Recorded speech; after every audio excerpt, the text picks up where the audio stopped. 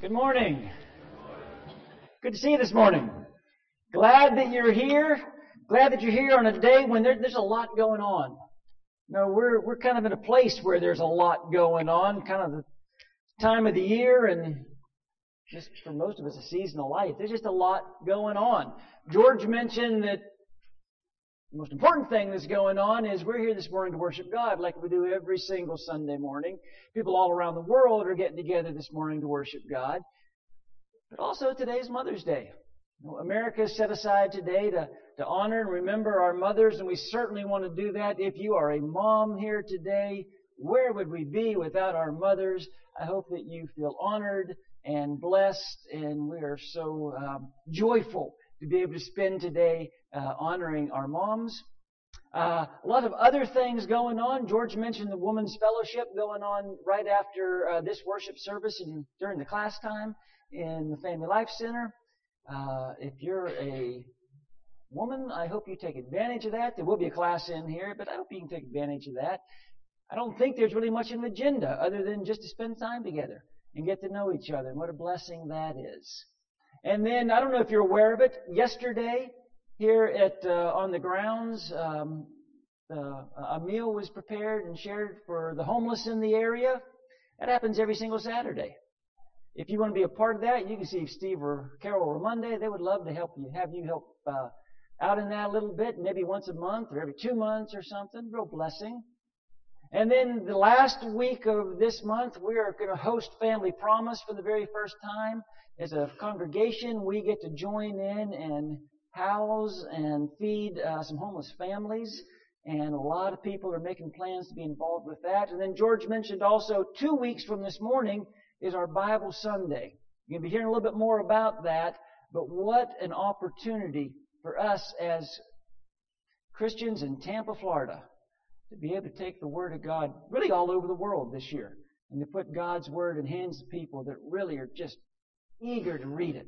So I hope you're prayerfully planning for that. There's a lot going on, and I got thinking about all the things that are going on. I got thinking about the Lord's Day and Mother's Day, and I kept coming back to my mom and my family and you know how busy life is, and I really got thinking more kind of along the lines of families and legacies more than mothers this morning.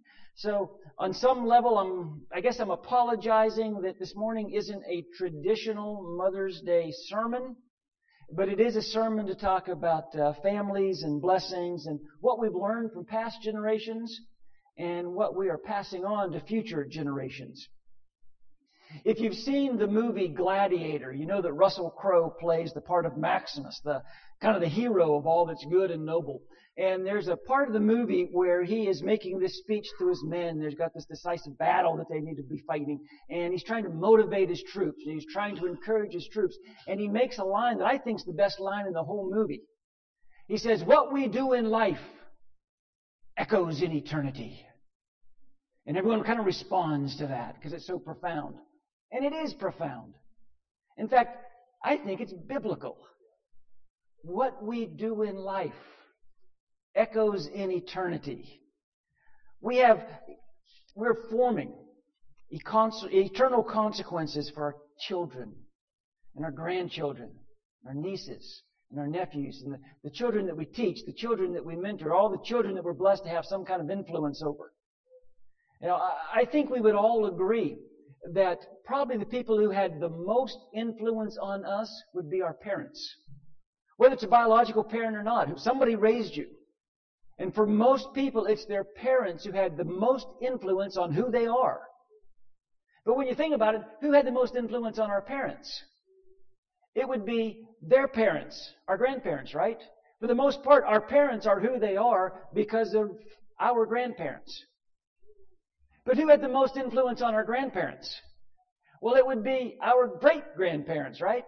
For the most part, our grandparents are or were who they are or were because of the influence of our great-grandparents. And kind of up the line it goes.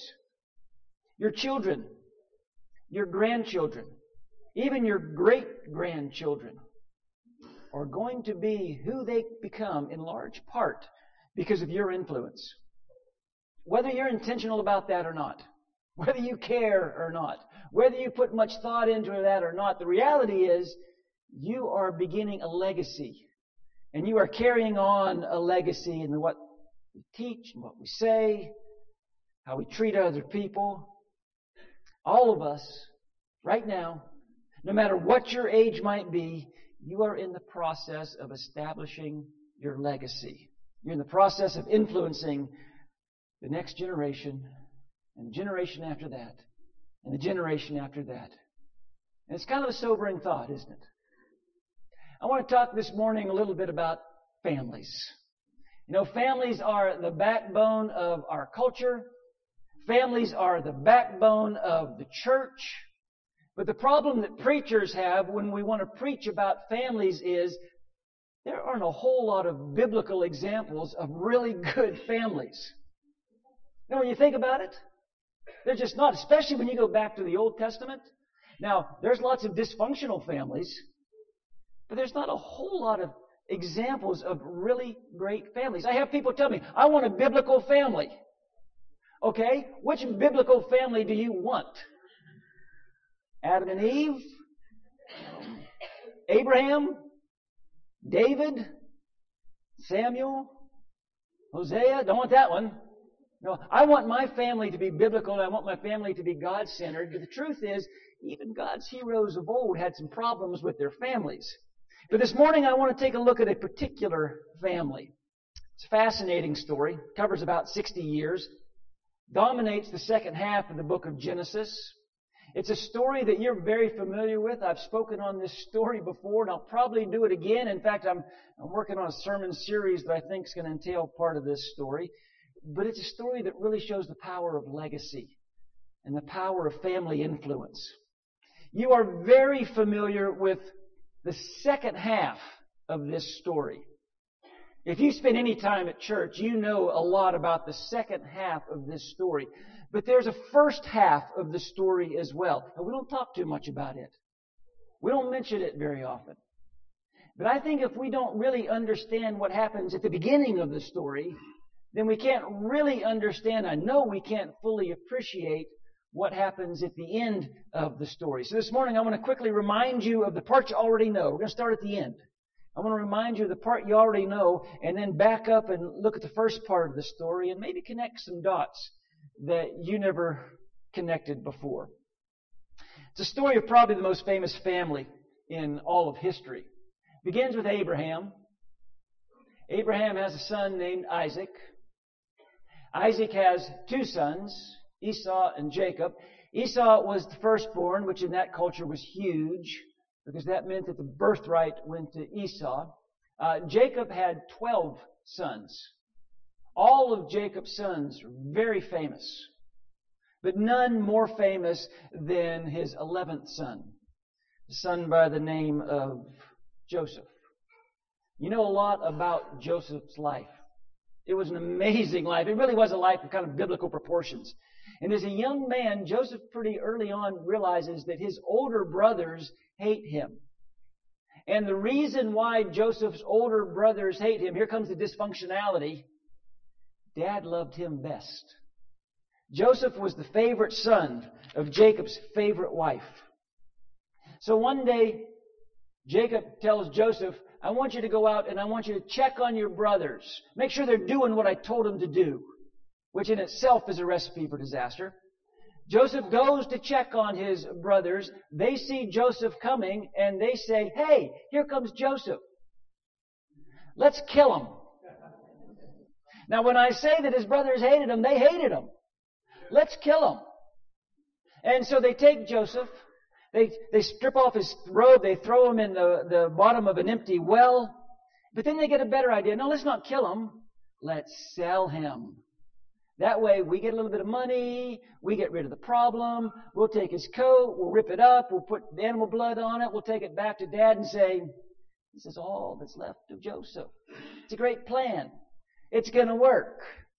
So they pull Joseph out of the pit and they sell him into slavery. Now this is a 17-year-old boy being sold into slavery. Joseph knows what slavery is going to mean. He's from a very wealthy family. He knows what slavery is going to be about. He knows that his life is never going to be the same again, and he's right, it never is. He's eventually sold to a very powerful man by the name of Potiphar. But he does what's good, he does what's right, he serves faithfully, so much so that Potiphar trusts him with everything he owns. He kind of puts him in charge of the household. But Potiphar has a wife who notices Joseph. And she makes a sexual advance towards Joseph. And Joseph immediately says, absolutely not, I will not, I cannot. In fact, Joseph's exact words are, how could I do such a wicked thing and sin against God? Wait a minute, Joseph, you're worried about sinning against God? The same God who allowed your brothers to sell you into slavery? The same God who allowed your life to be ruined? The same God who's done nothing to intervene? Nothing to protect you? That's the God you're worried about sinning against? And Joseph would tell you, yeah, I can't. I won't. So Potiphar's wife, kind of ashamed, embarrassed, bitter, accuses him of a sexual assault that never happened. And Joseph is thrown into prison. What's worse than being a slave? Being a slave in prison. That's what's worse. Joseph's life is just gotten worse. And yet in prison, we continue to learn some things about Joseph. Here's what we learn about Joseph in prison. Joseph decides to live his life as if God's with him, even when it appears that God isn't with him. Joseph decided to do good, even when nothing good was happening to him. Joseph decided to do the right thing, even when no right things were happening to him. He lived like God was with him, even though it seemed like God had abandoned him. In fact, Joseph was so honorable, he was so trustworthy that eventually the jailer kind of put him in charge of the jail. These verses sort of sum up Joseph's experience in jail. But while Joseph was there in prison, the Lord was with him. He showed him kindness and granted him favor in the eyes of the prison warden. Again, that verse seems ironic to me. While Joseph was there in prison, the Lord was with him. If the Lord was with me, I shouldn't have a personal relationship with the prison warden, should I? If the Lord was with me, I shouldn't be in prison for something I didn't do. If the Lord is really with me, I should be home, wearing my coat of many colors. But Joseph continues to live as if God is with him, even when it appears that God has abandoned him. Where did that come from? Where did that kind of faith come from? Well, time goes by. Eventually, some other people show up in prison. There's a cupbearer that used to work for the Pharaoh. There's a baker also. They have dreams. Joseph just happens to be able to interpret dreams through God. And he said, I'll tell you what your dreams mean. Baker, I got bad news for you. Your dream means you're going to be put to death. And that's exactly what happens. For the cupbearer, he says, I've got good news. You're going to return to service. You're going to be the cupbearer to Pharaoh. And when that happens, don't forget about me. Don't forget about me down here in prison. Because it's going to play out just like I'm telling you it's going to play out. And it does. The cupbearer promises he will remember Joseph, but he doesn't. 2 years go by. Joseph stays in jail 2 more years. But at least the warden likes him, right? So he's got that going for him. 2 years later, Pharaoh has a dream. And he's trying to figure out what this dream means. And he's asking all his wise people what this dream might mean. And then a light bulb comes on in the cupbearer's mind. Wait a minute. He goes to Pharaoh and he says, remember a couple years ago when I had that little issue going on? I was in jail. I don't want to talk about that right now, but there was a Hebrew there in prison. And he interpreted my dream. Maybe he could help you. So Pharaoh calls for Joseph. He tells him his dream, and Joseph says, well, I can't do it, but God can. And he tells him the meaning of his dream, and you know this. 7 years are going to be bumper crops. Boy, you're going to have crops like you've never seen, Pharaoh, for 7 years. But after that, there's going to be 7 terrible years. 7 years of famine. So what you need to do is prepare during those 7 good years. In fact, you ought to put somebody in charge. You ought to kind of get a Secretary of State to start stockpiling grain so that when those famine years come, Egypt will be ready. Pharaoh believes every word Joseph tells him. He says, you know what? I think you're my guy. I want you to be in charge of preparing for this famine. He puts Joseph in charge. Joseph goes to work, does just what he's promised to do. And it plays out exactly like God said it would. 7 bumper crop years. And then the famine starts. But Egypt's ready. Egypt's ready because of Joseph. Joseph is now in charge of distributing the stored grain during the famine.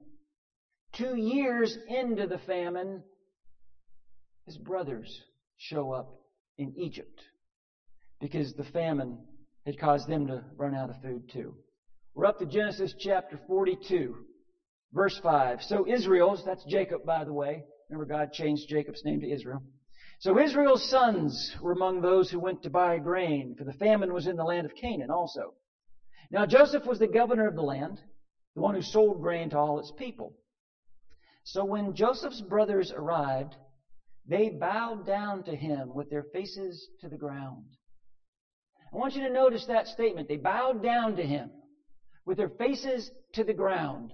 That's going to come back around. In fact, there's going to be a lot of bowing down in this sermon today. They bowed down to him with their faces to the ground. As soon as Joseph saw his brothers, he recognized them. Joseph is now 39 years old. It's been 22 years since he's last seen his brothers. The last time he saw his brothers was being pulled out of a pit and being sold into slavery. Now here they are bowing down to him. He knows that it's his brothers. His brothers don't know that it's Joseph. And Joseph remembers. He remembers. He remembers being thrown in an empty pit by his brothers. He remembers their voices as they talk about what they should do with Joseph. He remembers them talking about their decision to sell Joseph into slavery and to tell his dad that something terrible had happened. They remember the conversation as he was sold. Remember the clanging. He remembers the clanging of the coins as the transactions made. He remembers being pulled out of that pit, sold into slavery by his brothers. He remembers all those years sitting in prison, thinking, this is it. This is how my life is going to end. Because he didn't know the end of his story. We know the end of his story, right? He didn't know the end of his story. He didn't know he was going to be in the book of Genesis one day. He didn't know he was going to end up second in command in Egypt. He didn't know one day his brothers would be bowing down. He didn't know any of that. Now here are his brothers, bowed down, and their fate is in his hands. But Joseph remembered something else as well. I told you there's 2 parts of that story. I've just told you the end of the story that we're all very familiar with. There's another part to this story that we don't talk about very often. But I think the other part of this story, the beginning of the story, is so central to what Joseph did and why Joseph did it. So I want to go back a long way. Back to the beginning of the story. When Joseph is just a boy. Rewind. Go back. Remember, I showed you there was Abraham. There was Isaac. Isaac had 2 sons. They're actually twins. Esau was born first. And again, that was huge. Because that meant that Esau was next in line. He was to carry on the family. He was to receive the birthright. In one of the worst business deals of all time, Esau sold the birthright to his brother Jacob. Not only that, when it came time for Isaac, the father, to hand out the blessing, Jacob, with the help of his mom, deceived Isaac and kind of stole the blessing. He knew that the blessing was supposed to go to Esau, the older of the 2. So Jacob disguises himself as his brother because Isaac's just about blind. Isaac can't see. Jacob puts on Esau's coat. He puts goat hair on his arms so he'll feel as hairy as his brother. And he goes and asks his father for the blessing. And his father says, "You sound like Jacob, but you smell like Esau." and you feel like Esau, you must be Esau, so the blessing is bestowed upon Jacob rather than Esau. When Esau finds out about Jacob's deception, he is angry. Esau is a man's man. And Esau makes a vow. I'm going to kill my brother. I will not let this stand. I'm going to kill him. Chapter 27 of Genesis. Esau held a grudge against Jacob because of the blessing his father had given him. He said to himself, the days of mourning for my father are near. Then I'll kill my brother Jacob. Esau says, as soon as the funeral's over, Jacob's a dead man. Then I'll get my birthright back. I'll get what I have coming. Justice will be done, and I won't bow down to anybody. Well, Jacob hears about Esau's intense hatred. He knows what Esau is like. He knows he means it. He knows he can carry out that threat. So Jacob, who sometimes is not a man's man, runs away. He runs away to spare his own life. He goes and lives with his uncle. His uncle has two daughters, Leah and Rachel. In the span of about 20 years, Jacob works for his uncle and marries both of his daughters, Leah and Rachel. But Rachel is his favorite. And then Jacob starts having children. Lots of children. He has children with Leah. He has children with a couple handmaidens. For a while he can't have children with Rachel. She's barren. But then she does bear him a son. And they name the son Joseph, the favorite son of the favorite wife. Over the course of about 20 years, Jacob has 11 sons by 4 different women. Reuben will show up later. Not only that, he becomes incredibly wealthy. So wealthy that he outgrows the land that he's on. The land can't sustain him. So he's going to have to go somewhere else for his flocks to be able to be fed. God tells him where to go. Notice where God tells him to go. Chapter 31. Then the Lord said to Jacob, go back to the land of your fathers. That would be the land of Abraham. That would be the land of Isaac. That would be the land of Esau. Go back to the land of your fathers and to your relatives, and I will be with you. And if I were Jacob, I'd be thinking, you better be with me. Because the last time I was home, my big brother wanted to kill me. The last time I went back to the land of my fathers, I was in danger of losing my life because Esau was coming for me. And I don't know if he's forgiven, but I'd guarantee he hadn't forgotten. And if Esau hasn't changed, I'm a dead man. If Esau hasn't changed, he will kill me, he will kill my wives, he will kill my children, he will take my possessions. So Jacob tells his family, we're going home. We're going to see Esau. He tells his boys, we're going to see Uncle Esau. Wait a minute. Isn't it Uncle Esau that wanted to kill you? Isn't it Uncle Esau that probably wants to kill us as well? Yes and yes. But we're going home. Well, Esau hears that his little brother's coming home. This is what happens. Chapter 33. Jacob looked up and there was Esau coming with his 400 men. Notice, not 400 people. Not coming with his wife and kids. Hey, we want to get the cousins together, big family reunion. No, coming with 400 men. So, he divided his children among Leah, Rachel, and the 2 maidservants. He put the maidservants and their children in front, Leah and her children next, and Rachel and Joseph in the rear. Who's the only child mentioned by name? Joseph. Where's Joseph? With Rachel. Where's Joseph and Rachel? As far from harm's way as they can possibly get. Verse 3. He himself went on ahead and bowed down to the ground 7 times as he approached his brother. Jacob approaches Esau and he bows to the ground. Then he gets up and he goes a little farther and bows down again. And he goes a little farther and bows down again. 7 times Jacob bows before Esau. And his wives are all watching this. And the servants are all watching this. And the children are all watching this. They're watching their father bowing down to Uncle Esau. And they know.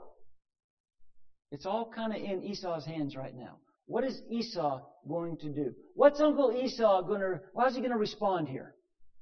Uncle Esau holds kind of Dad's life and my brother's life and this family in the palm of his hand. How is he going to react? What's Esau going to do? Verse 4. But Esau ran to meet Jacob and embraced him. He threw his arms around his neck and kissed him, and they wept. Then Esau looked up and saw the women and children. Who are these with you? He asked.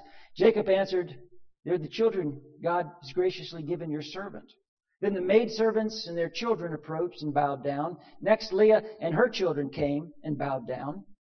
So Jacob bows before Esau. The maidservants and their children come and bow before Esau.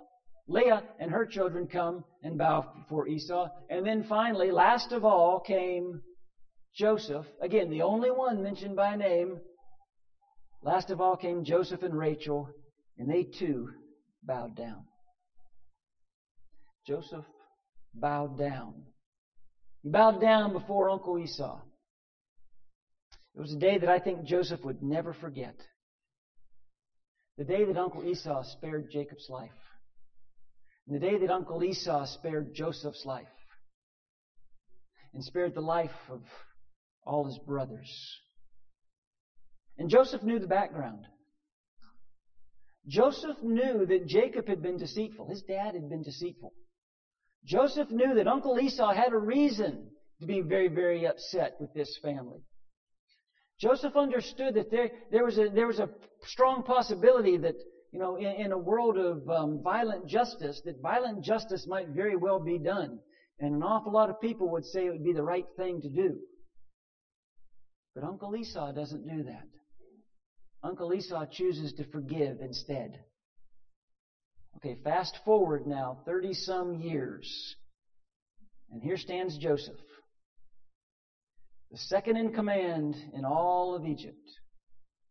And before him are bowing down his brothers, who 22 years ago had thrown him in a pit, had sold him into slavery, had really wanted to kill him. They would have killed him had they not found out a way to make a little bit of money on it.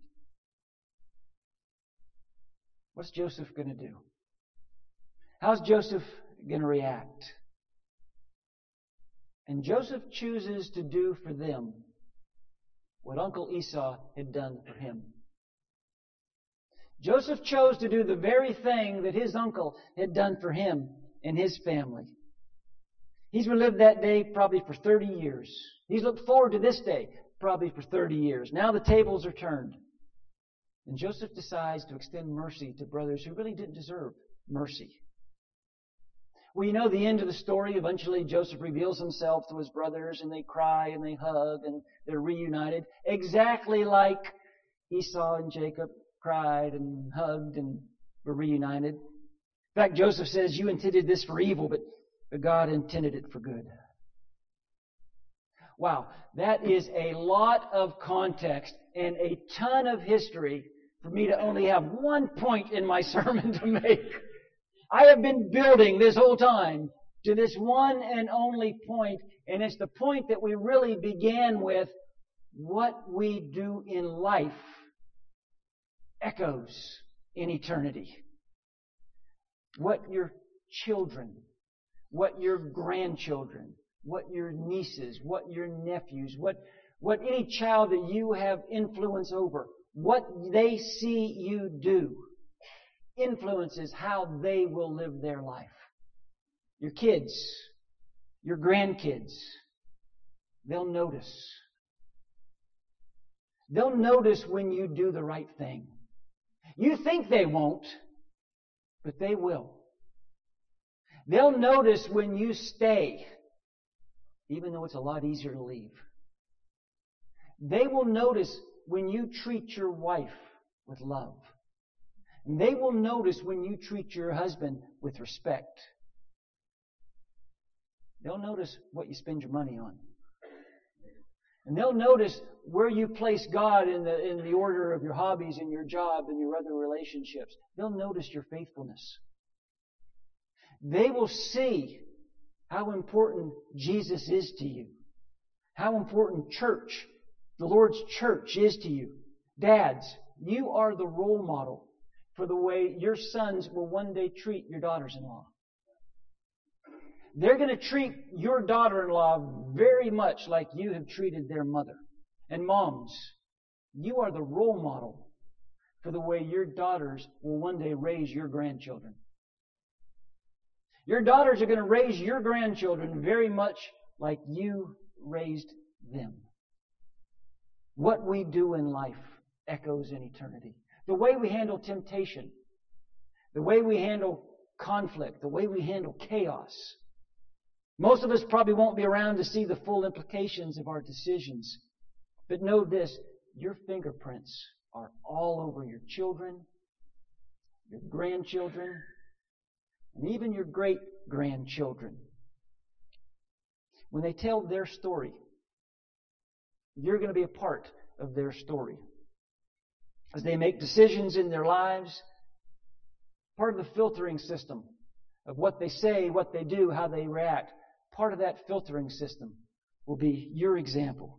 And just like Joseph, they'll remember. They'll come on a situation. How am I going to act? How am I going to respond? Let me go back. Let me go back and see how other people that I've had influence on me, how they responded. And that will be part of their decision-making process. So moms and dads and uncles and aunts, all of you who volunteer in the nursery out here, God bless you. All of you who volunteer back here in the children's wing week after week. All of you who volunteer to chaperone teen events. Couldn't do it without you. All of you who are pouring your life into someone else on some level, showing them what life in the kingdom looks like. Be sure you understand what you do in life echoes in eternity. What we do matters not just here, not just now, but for generations to come. Let's pray together. Father, we're thankful for your word and for the wisdom of your word and the truth of your word. Father, you put people in our lives, sometimes just for moments, sometimes for a lifetime. Moms, and dads, and grandparents, and aunts, and uncles. We're thankful for godly people that you've placed in our lives and for the kind of influence that they have and continue to have, maybe definitely long after they might be gone from this world. We are still influenced by people who have poured their lives into the lives of us and people that we love. So, Father, would you help us to remember that as we continue our legacy, no matter what our age might be, as we continue to pour our lives into the lives of others, and hopefully to point people to the same conclusion, and have the same kind of reaction, to respond with love and forgiveness and a Christ-like heart. We're thankful, Father, for our moms on Mother's Day and all the ways that we have been blessed by godly mothers. And we're especially thankful for you, for a Heavenly Father who loves us, and for that perfect example that you've sent. Maybe we don't have very good examples here in this world, but that perfect example of your Son who came and bled and died and showed us what the kingdom is all about. Help us to mirror that kind of love as we pass on our legacy to future generations. It's in Jesus' name I pray. Amen. This morning, if you are subject to the Lord's invitation